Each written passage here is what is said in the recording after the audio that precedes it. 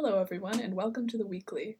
This is the episode for 7th week, and today we have me, Ruth, your host, along with Ram, Beza, and we have some interesting stories for you this week, which Ram is going to tell us a little about.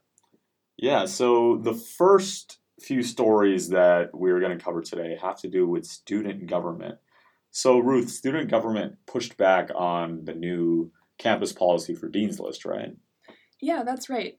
The university administration recently decided to change the criteria for academic honors, such as the Dean's List, and to introduce Latin honors designations for graduating students. In response to these policies, student government passed a resolution urging the university to reevaluate the change and to consult and notify undergraduate students of proposed changes in the future. The resolution asked that the current students be allowed to continue under the current Dean's List and honors systems. Additionally, it expressed concerns that the lack of transparency needed for earning such academic honors might create a competitive and stressful environment for students. That's not the only story we have concerning student government. Beza, you have something about a new student government wellness committee? Yep. So the CARE executive slate created a new committee this academic year, the Health and Wellness Committee, to improve the physical and mental health of UChicago's student body. According to the Vice President for Student Affairs of University of Chicago, the university has had a mental health crisis for years, and it's time for student government to put the time, money, and people together to have people dedicated to addressing this problem. Who is the committee going to be led by? The Health and Wellness Committee will be led by second-year Ella Bradford and third-year Alessandra, and includes 4 other members in the college. So what is the committee's grand plan? The committee plans to create alliances with other health-related organizations as well as RSOs. And other planned wellness projects include working with Ministerial Cup company Diva Cup to provide free ministerial cups in the reg, replacing the free tampons and pads. They're also working with a few other members of student government to create a resource book that students can easily navigate to better understand pathways to mental health care. But this quarter, specifically, the Health and Wellness Committee plans on working with the University of Chicago Democracy Initiative to conduct a university-wide survey on students' opinions towards campus health services. According to the vice president, they hope to gain an understanding of what students would like to see change with regards to mental health on campus. And moving on to a more fun story, Beza, you have something about a bird study and mating or something like that, right? Yeah, so now we know that bird love is forever. According to research done by an ecology and evolution professor, Professor Trevor Price, male birds maintain courtship rituals after entering pair bond relationships. So what are these pair bond relationships? These are a stage of relative social or sexual monogamy with females. The paper argues that the elaborate rituals, which involve singing, dancing, and displays of colorful plumage, ensure a higher rate of survival for the bird's brood by motivating females to take better care of their young. But isn't this paradoxical to what we usually see in the animal kingdom? Will that not divert the male's attention from raising its young and further sexual reproduction with other mates, decreasing his fitness and ability to pass down his genes?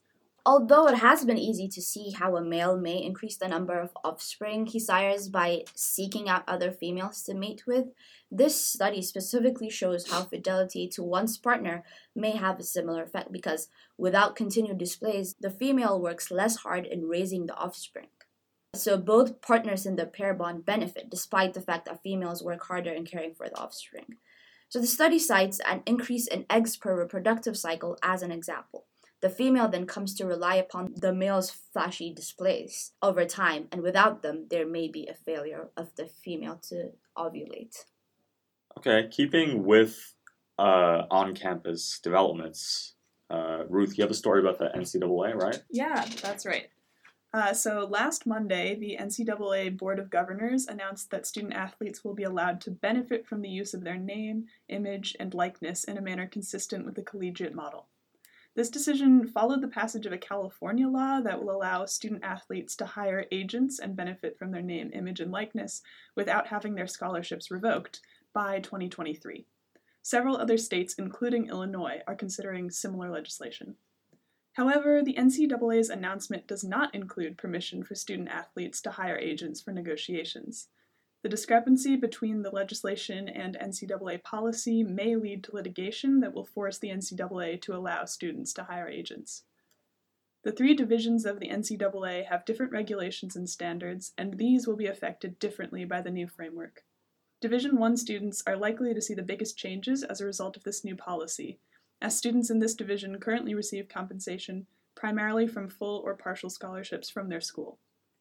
Division 2 schools are more limited in the funding that they can provide to their athletes, and Division 3 schools like the University of Chicago cannot offer any scholarships or financial aid for athletes. Divisions 2 and 3 schools are therefore unlikely to see major changes as a result of this new policy. The last 2 stories we have to cover today are related to important off-campus developments. First, at an IOP event this past Thursday, Chicago Police Department Superintendent Eddie Johnson discussed his decision to retire, along with some of the problems faced by the CPD over the past few years. As the superintendent, Johnson was credited with decreases in crime, but criticized for what many perceived as a failure to adequately deal with police violence. So what motivated his decision to retire? So Johnson explained that while on a vacation with his family, he noticed, quote, "It was the first time I realized how much they missed having me and how much I missed them. I told my wife that was it," end quote. Johnson also believed that the job was taking a toll on his personal well-being, describing the mental trauma that it put him through on a daily basis. Is there any other news surrounding Johnson? Johnson made headlines for his rebuttal against President Trump. Trump criticized the CPD, saying that the city of Chicago is less safe than Afghanistan.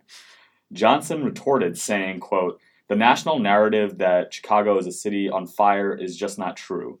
We have our challenges on the south and the west side, but I also want to remind people that we have 17 neighborhoods that are safer than Manhattan and LA." What are the triumphs and defeats that Johnson went through in his time as superintendent?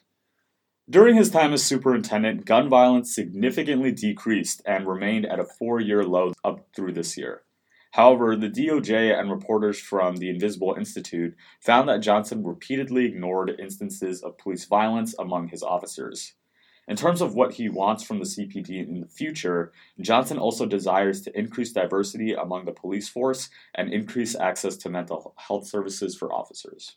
And then the last story we have for you guys today deals with the nurses' strike. So during an election held this past Wednesday, nurses from the University of Chicago Medical Center voted to strike for a second time.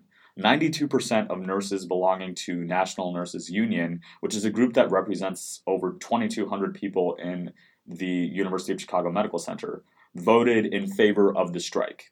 The second strike will take place on Tuesday, November 26th. Why is this nurses' strike going on, Ram?